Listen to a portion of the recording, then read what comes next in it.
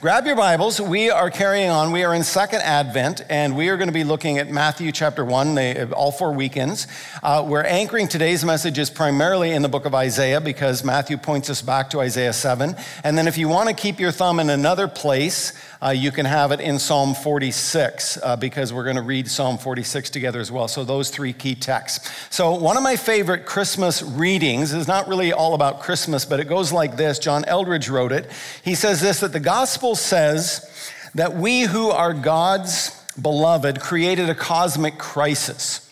It says that we were stolen from our true love and that he launched the greatest campaign in history to get us back. God created us for intimacy with him, and when we turned our back on him, he promised to come for us. He sent personal messengers. He used beauty and affliction to recapture our hearts, and after all else failed, he conceived the most daring of plans. And then he gets to this little chunk here that's really about Christmas. Under the cover of night, he stole into the enemy's camp incognito, the Ancient of Days disguised as a newborn. The incarnation, as Philip Yancey reminds us, was a daring raid into enemy territory.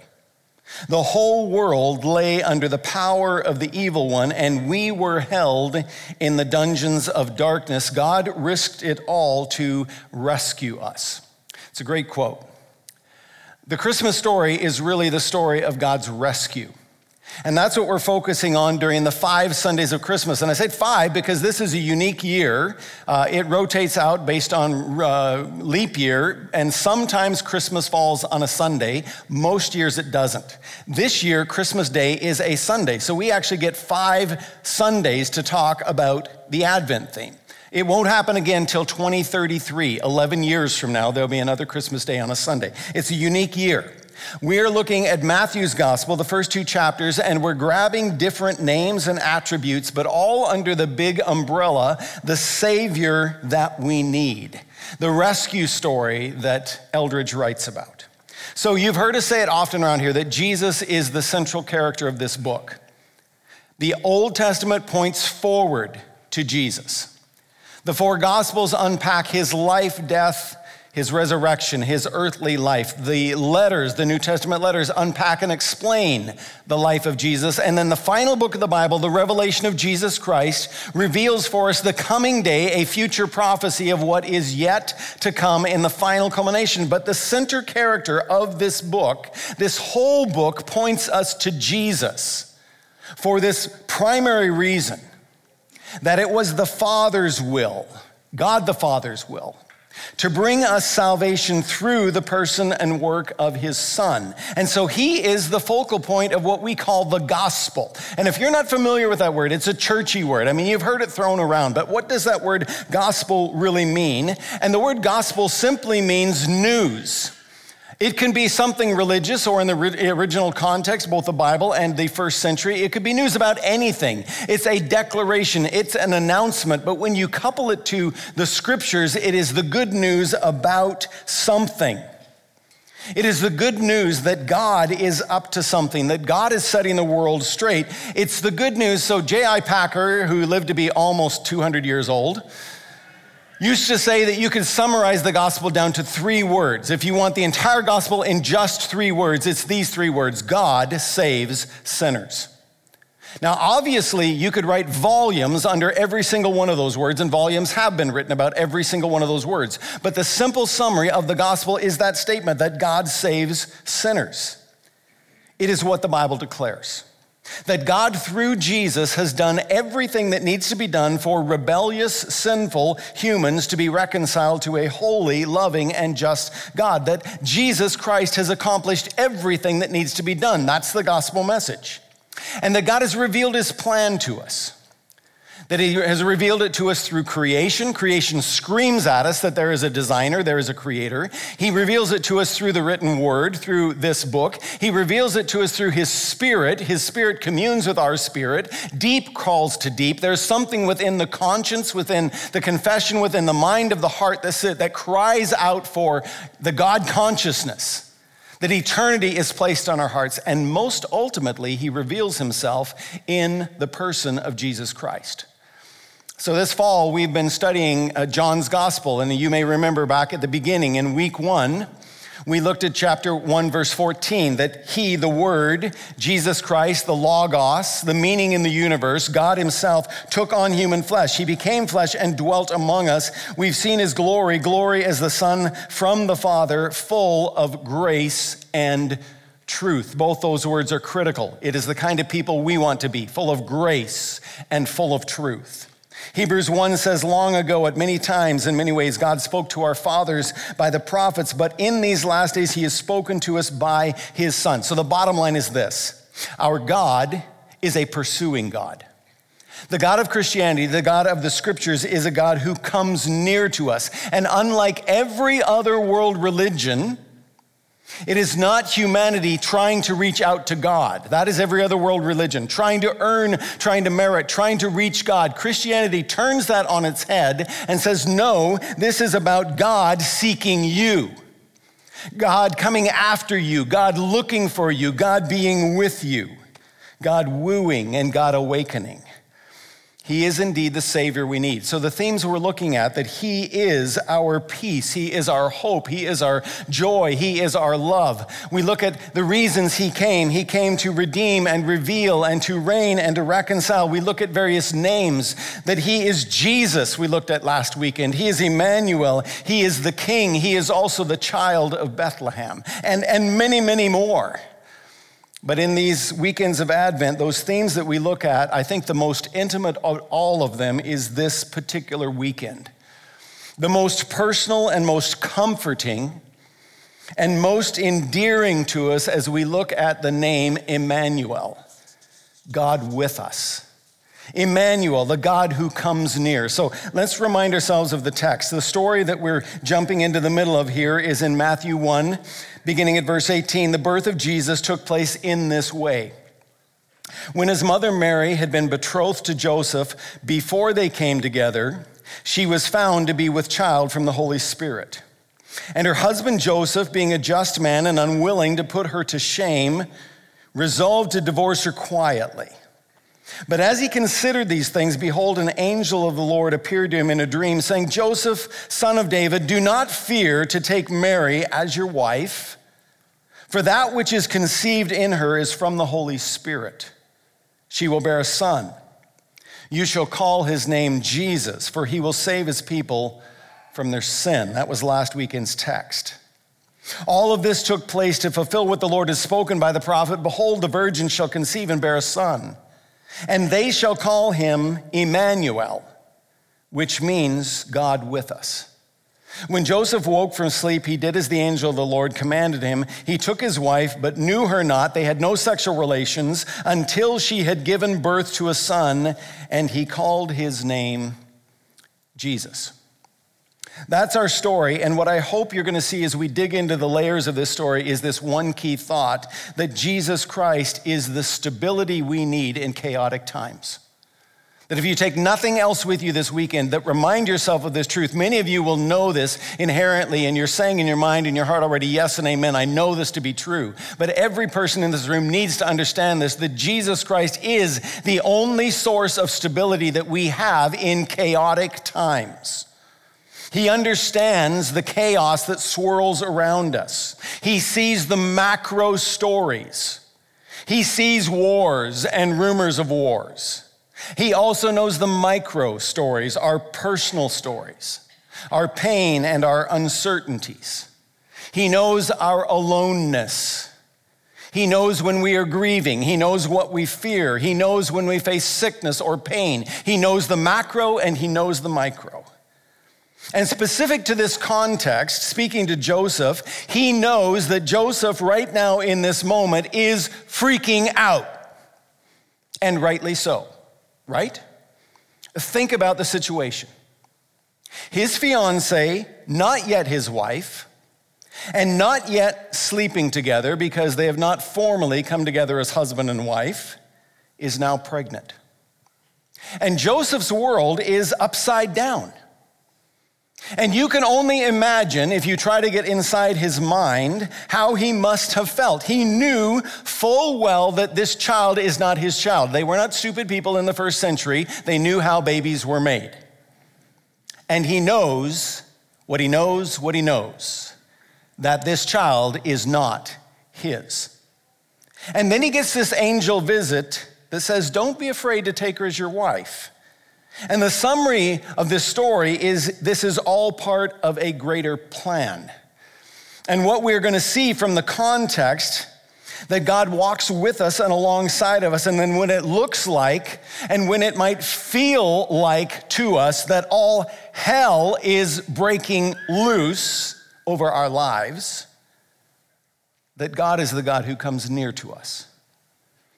That God is most intimately, in those moments, God with us. And what we're really looking at is the withness of God. And Joseph, in essence, if we put it into our language, is told, chillax, buddy, chillax. There is a plan that is unfolding. And it was laid down centuries ago. But Joseph, you can trust me that I'm the stability that you are going to need as you walk through this assignment that you have been given. And I think if Joseph were given a reading assignment, there would be no better reading assignment for him than a song from their songbook, a chorus in Psalm 46 that begins and ends this way, the bookends of Psalm 146. Joseph, remind yourself, God is our refuge and strength. A very present help in trouble. And then the last verse of that psalm says, be still. And the Hebrew scholars tell us it's not a quiet, calm down, be quiet, be still. It's be still. It's would you please shut up? That's how the Hebrew puts it. Would you be quiet? I am the Lord. Would you know that I am God? I will be exalted over the nations. I will be exalted on the earth. The Lord of hosts is with us. There is that phrase. The God of Jacob is our fortress. If Joseph was giving a reading assignment, I can't think of any better one. Joseph, what you need to know is this, that God is with you. He sees, he knows, he understands. Be still and know that I am God. More than any other name that we're going to study, this one is the most intimate. So Matthew 1:22 and 23 are our focus, and it is written, we are told by Matthew, to fulfill a prophecy. And you're like, okay, so what prophecy was that? Well, I'm glad you asked, because that's where we're going to go. We're going to spend most our time in the prophetic text, Isaiah chapter 7, and the context there in Isaiah 7, 8, and 9. Now, if you don't know this story, you need to know that Isaiah, of all the Old Testament prophets, was the great granddaddy of them all. He is the big dog. A biblical prophecy. He has been called the evangelical prophet because Isaiah's book has more to say about Jesus Christ than any of the other prophets. His ministry spanned 50 years. Like, think that through. He was the prophet, the speaker, the teacher, the leader, the spiritual voice for 5 decades, over the lifetime of 4 kings. Isaiah 1 tells us that the vision of Isaiah, which he saw during Uzziah, Jotham, Ahaz, Hezekiah, kings of Judah. So let's put it in our day. So it's 2022. If you go back 50 years, the prime minister was, Trudeau. Pierre Elliott Trudeau. And 50 years later, Justin Trudeau. Imagine if you were the spiritual leader for the nation for that entire 5 decades. Or if you're from south of the border like me, it was Richard Nixon up to Joe Biden. He gave oversight to the spiritual pulse of the nation during those days. And the specific text that Matthew refers to is Isaiah 7:14. Therefore, the Lord himself will give you a sign. Behold, the virgin shall conceive and bear a son, and you shall call his name Emmanuel. There's our text. So what is happening in Isaiah 7? Well, it's important because King Ahaz is a bad dude. Ahaz is ruling in Judah, and he is not a God-fearing king. He is not a God-honoring man. His father and his grandfather were. His father, Jotham, his grandfather, Uzziah, did honor the Lord, but this grandson, Ahaz, did not. He did not seek the Lord. He built altars to Baal. He forged images. He even burned some of his own sons. Imagine this, the king of the land putting his own baby boys on the altar, that Molech that would forge to hold out its hands, and built a fire inside this metal altar, and the hands would get red hot, and they would put a little baby on those hands and literally burn that baby to Molech. This king did that. 2 Chronicles 28 says, "And the Lord humbled Judah because of Ahaz. For he had made Judah act sinfully and had been unfaithful to the Lord." Well, yes, he had been. And there is so much to the story that we don't have time to unpack, but you need to know at least the short version, that even in the midst of God's judgment, God lifting his hand of blessing off the nation, you also have the promise of God's mercy and the promise of God's grace. So in Isaiah 7, Ahaz gets news that Syria and Israel have formed an alliance in the north, and they are coming to attack. And chapter 7, verse 2, when the house of David was told Syria is in league with Ephraim, the heart of Ahaz and the heart of his people shook as the trees of the forest shake before the wind. You're going to be invaded. You're fearful. It's like the Ukrainians hearing that the Russians are coming to invade. They're shaking in fear. Put it in our language, Ahaz is freaking out, and rightly so. And so God sends Isaiah to speak to him. And he says this in verse 3 and 4, "The Lord said to Isaiah, go and meet Ahaz at the end of the conduit of the upper pool on the highway to the washer's field," a very specific location, "and say to him, be careful, be quiet, do not fear, do not let your heart faint because of these two smoldering stumps," these two kings from the north. So what is happening here? Well, Ahaz is making preparations to be invaded. Ahaz is preparing for the worst. And one of the most critical defenses for the city would be a secure source of water. And Jerusalem is a walled city, but there is no spring, there is no well within the walls. All of Jerusalem's water has to come by aqueduct from outside the city, by conduits brought in. And so an invading army, if they want to cripple the city, all they need to do is capture the springs, capture the water source. And so Ahaz is outside the city, fortifying the defenses of the city's life source, its water, and God sends Isaiah out with this message of hope and a message of courage.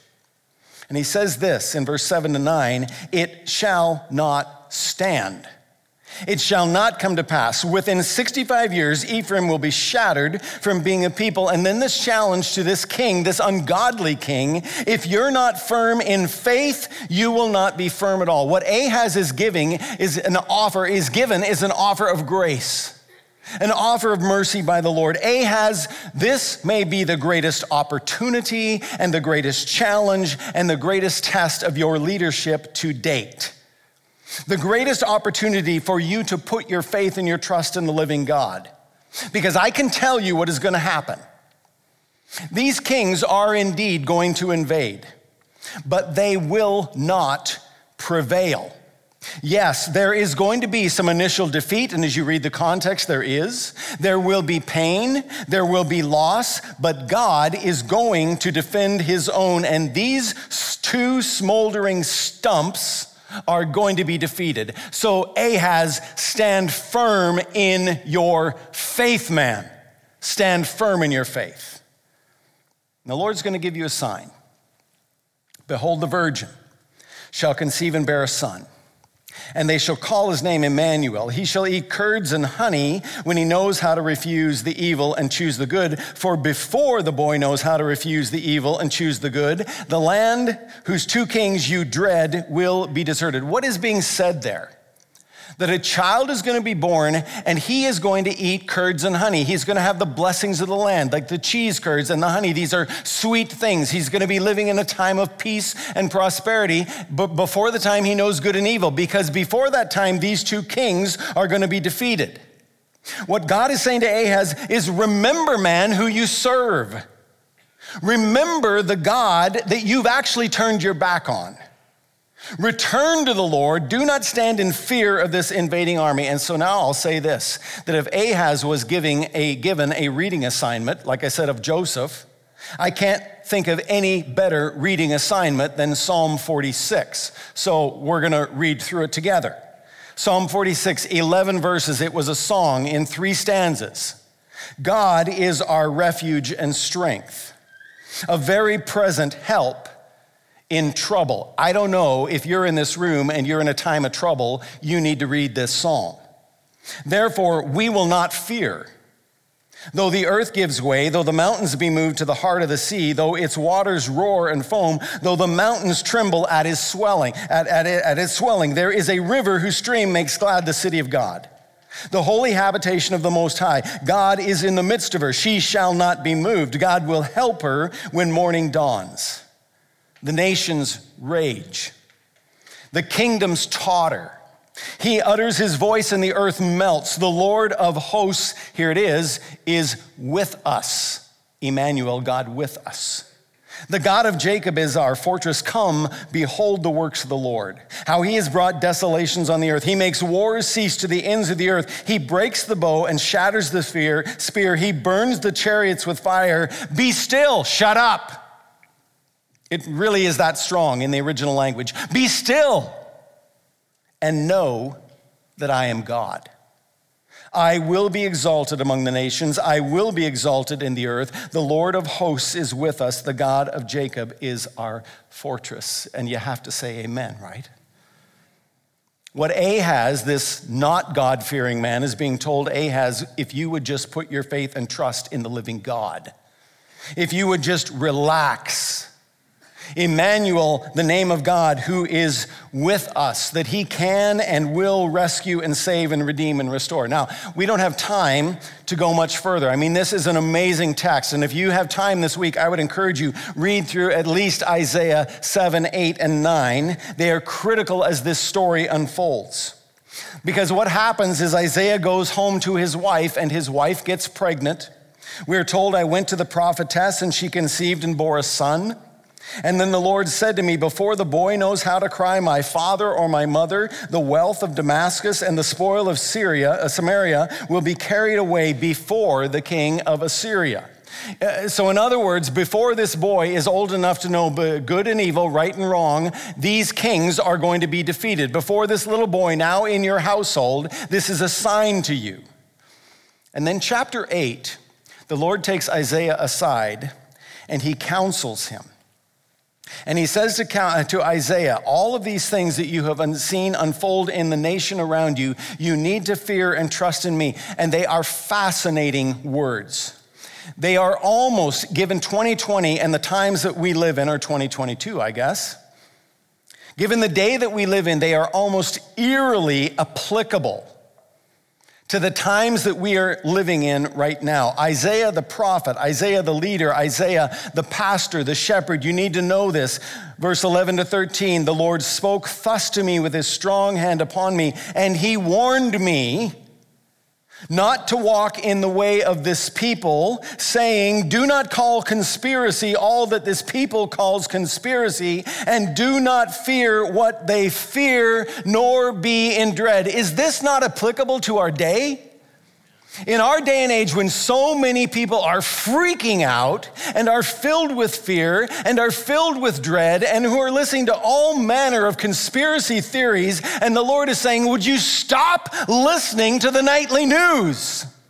Would you stop freaking out about the latest blog post? Isaiah, the nations are like a drop in the bucket. The Lord Almighty is the only one that you should fear. He goes on in verse 14, the Lord of hosts, him you shall honor as holy. Let him be your fear. Let him be your dread.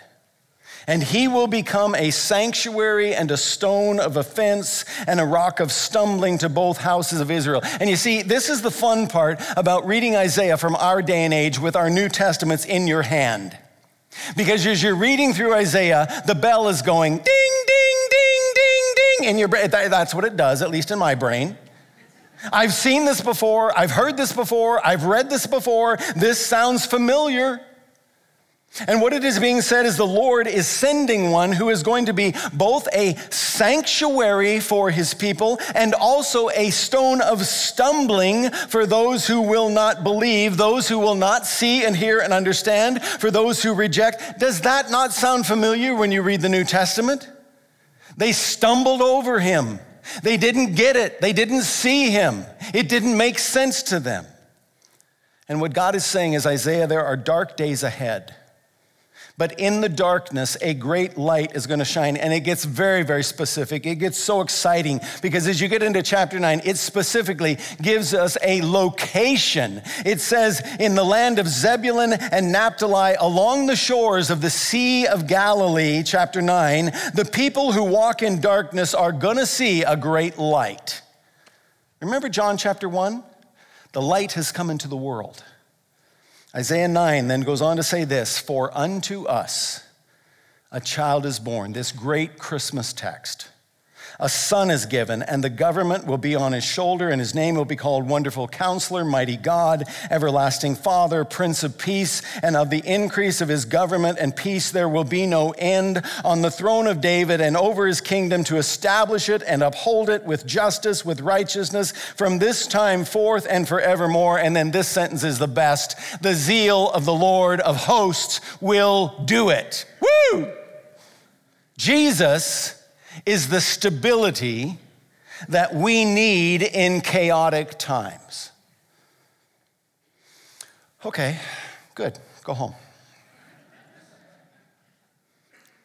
In a dark chapter of Israel's history, under the leadership of a horrible king, a politician who probably was not high in the polls, in a time of upheaval and coming judgment, in a time when the Lord had actually lifted his hand from the nation, God promises in those times deliverance is going to come.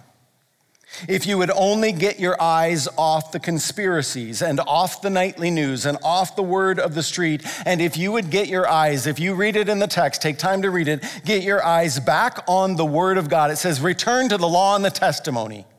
Get back to this central focus. And there is an immediate fulfillment of this prophecy in that Isaiah's son is born and the defeat of these two kings, Rezin and Remaliah. But there is an even greater, yet to be fulfilled promise. A light is going to dawn in darkness and a deliverer for God's people will one day arise, Emmanuel, God with us. Now, fast forward to Matthew chapter 1. Joseph, you have nothing to fear in taking Mary to be your wife because this child is here to finally fulfill the promise given through Isaiah. So you go back to Matthew 1 and you think about the story. And the macro story is still that Israel is not yet free. The macro story is that they're still living under the authority of foreign domination. Now, Caesar may be a benevolent dictator, but he is a dictator nonetheless. And Israel is not enjoying the promised theocratic world that they longed for, that you will be my people and I will be your God. That you will not need an earthly king because I myself will be your king. And that there is a day coming, a promised day, when one of David's sons will sit on this throne and he will rule and reign and there will be no end to his kingdom reign. It's the theme that fills our Christmas carols all the way through them. Come, thou long expected Jesus, born to set thy people free. From our fears and sins release us, let us find our rest in thee. Israel's strength and consolation, hope of all the earth thou art, dear desire of every nation, joy of every longing heart. And most explicitly, O come, Emmanuel. Ransom, captive Israel, that mourns in lowly exile here until the Son of God appear. Rejoice, rejoice, Emmanuel, God with us, shall come to thee, O Israel. You see, the expectation of the Jewish nation was that the Messiah, the anointed one, would come and he would rescue them from political tyranny. And the truth is, listen carefully, the truth is that promise is indeed the promise of the Messiah. That there is coming a day when King Jesus is seated on David's throne and he is ruling and reigning over the nations, and there is no end to his eternal reign. That day is coming, but not yet. Because in his first advent, he came to us as the suffering servant. He came to free us not from political oppression, but from the oppression of our sin. Last weekend's message, you will call him Jesus because he will save you from your sin. To free us from the weight and the penalty and the power of sin. To offer us the path of right relationship with the Father and therefore right relationship with each other. To do for us what we could not do for ourselves. The good news that God saves sinners. But what did Joseph hear? What did he understand? Like many in his day, he was more than likely looking for political freedom, not spiritual freedom.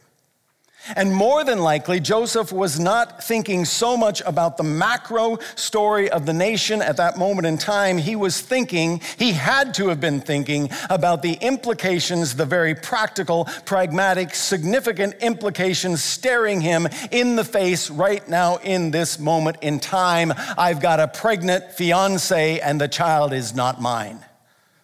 You're telling me, God, don't freak out. Well, that sounds awesome. You say you've got this, that you're with me, and that all is well and good. But I'm the one who gets to live it out.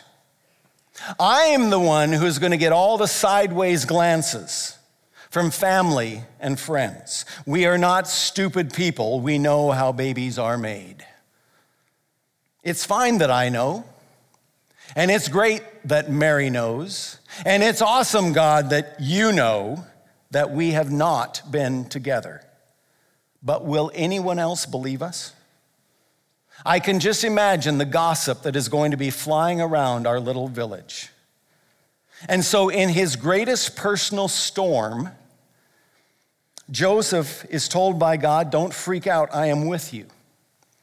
And what is most significant, and we must take note of, is that God does not reverse his plan.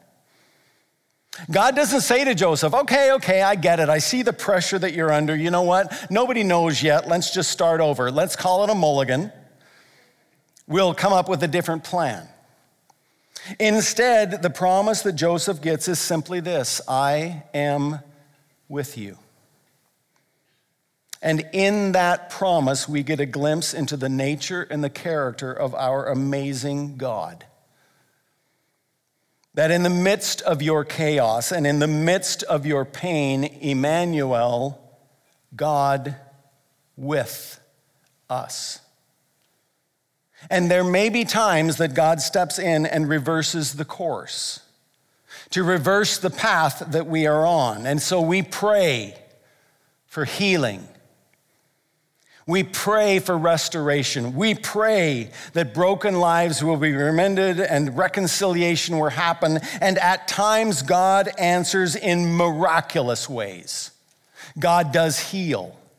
He restores. He reconciles. But there are other times when broken relationships are not mendable, when he doesn't heal, and when the restoration that we personally long for is not yet happening. And even then, and maybe most importantly then, he sits on the throne of the universe and he is still orchestrating the path of your life for his glory and for our ultimate good and our joy. And that even in the face of the greatest pain and obstacle and chaos, he cries out to us, my name is still Emmanuel. I am still God with you. I am here in your pain. I will not leave you. I will not forsake you. And so we fast forward to Christmas 2022, and I don't have a clue about the specifics of what's going on in your life. But I know the macro story of our world.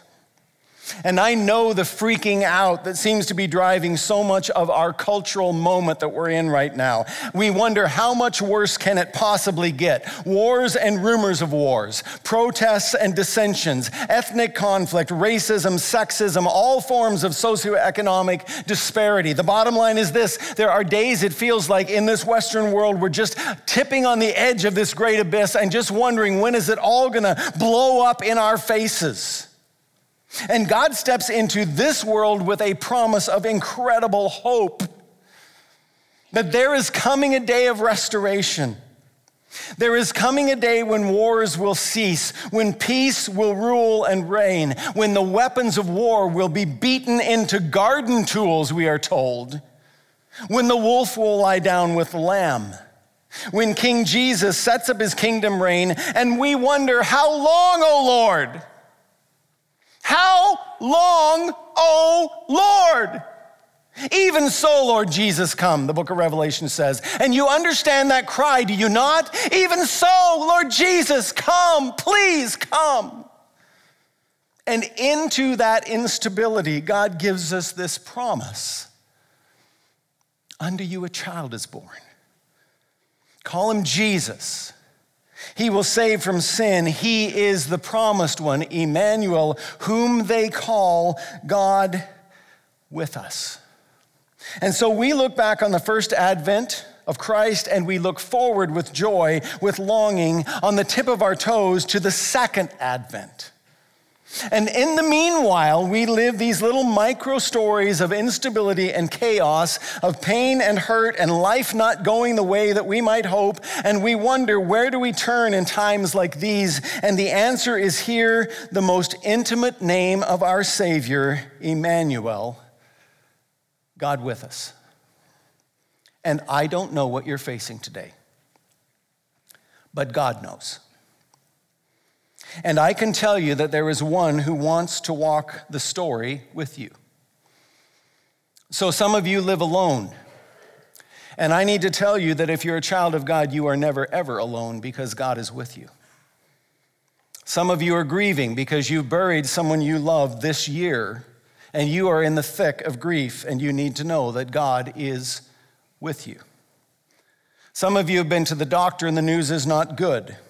Some of you are watching the inflation rate and your investment portfolios. Some of you are looking at relationships, children or parents or whatever it might be, and it is not good news. And what you need to know in the midst of this is that Jesus is the stability we need in chaotic times. And the call to Joseph, the original call to Ahaz, and the call to us today is that phrase, be firm in your faith. And so, friends, I need to remind you that our God is a God who walks with us in intimate relationship. He is God with us. And that the only fear that we should be worried about is the fear of the Lord. No other fear should be occupying your mind. And the comfort and the abiding presence of God is our strength. And friends, if we were given a reading assignment for 2022, I cannot think of any better reading assignment for us than Psalm 46. It is filled with the witness of God. Our God is an ever-present help in trouble. The mountains will quake and the nations will roar. The storm waves will crash, but he is an ever-present help. So be quiet and know that he is God. He will be exalted. He is with us. The zeal of the Lord will accomplish it. Let me pray for you. Father, you are indeed the Savior that we need. And the amazing part to this story is that we have nothing to do with it, that you have done everything that needs to be done for us to be right with you. That you have opened wide the invitation that says, whosoever will may come. That God so loved the world that whoever believes in him would not perish but have eternal life. And so, Lord, you give us this free offer, this offer of life, this offer of forgiveness for our sin. The power of sin is broken. The penalty of sin has been paid for. Ultimately, Lord, the presence of sin will be banished from our lives. And yet, Father, we live in these in-betweens. And so, Lord, I know many stories, and I know there are many that we will never, ever know because they are in the privacy of our lives. There are men and women in this room, even right now at this Christmas season in 2022, who are in a time of trouble. And Lord, you know all about it. And Father, I pray more than anything else that you, by your Holy Spirit, would seal the words, this precious, precious name of our Savior would be embedded, would be burned, would be branded into their soul, Emmanuel, the name that God is with us. And that in their aloneness, in their grief, in their sickness, in their pain, in their fear, whatever it is, Lord, that this image of Emmanuel, this God with us, would be emblazoned on our souls. And then, Lord, that challenge that Ahaz would be true of us, that we would stand firm in our faith. God, we don't know what the future days hold, but we know that you are there already. You are the one who holds our lives. And so, Father, we must surrender to you again, anew and afresh, to say you are our strength, you are our joy, you are our rock, you are our fortress, you are God with us. Oh, Father, may it be true. We ask it in Jesus' name. Amen.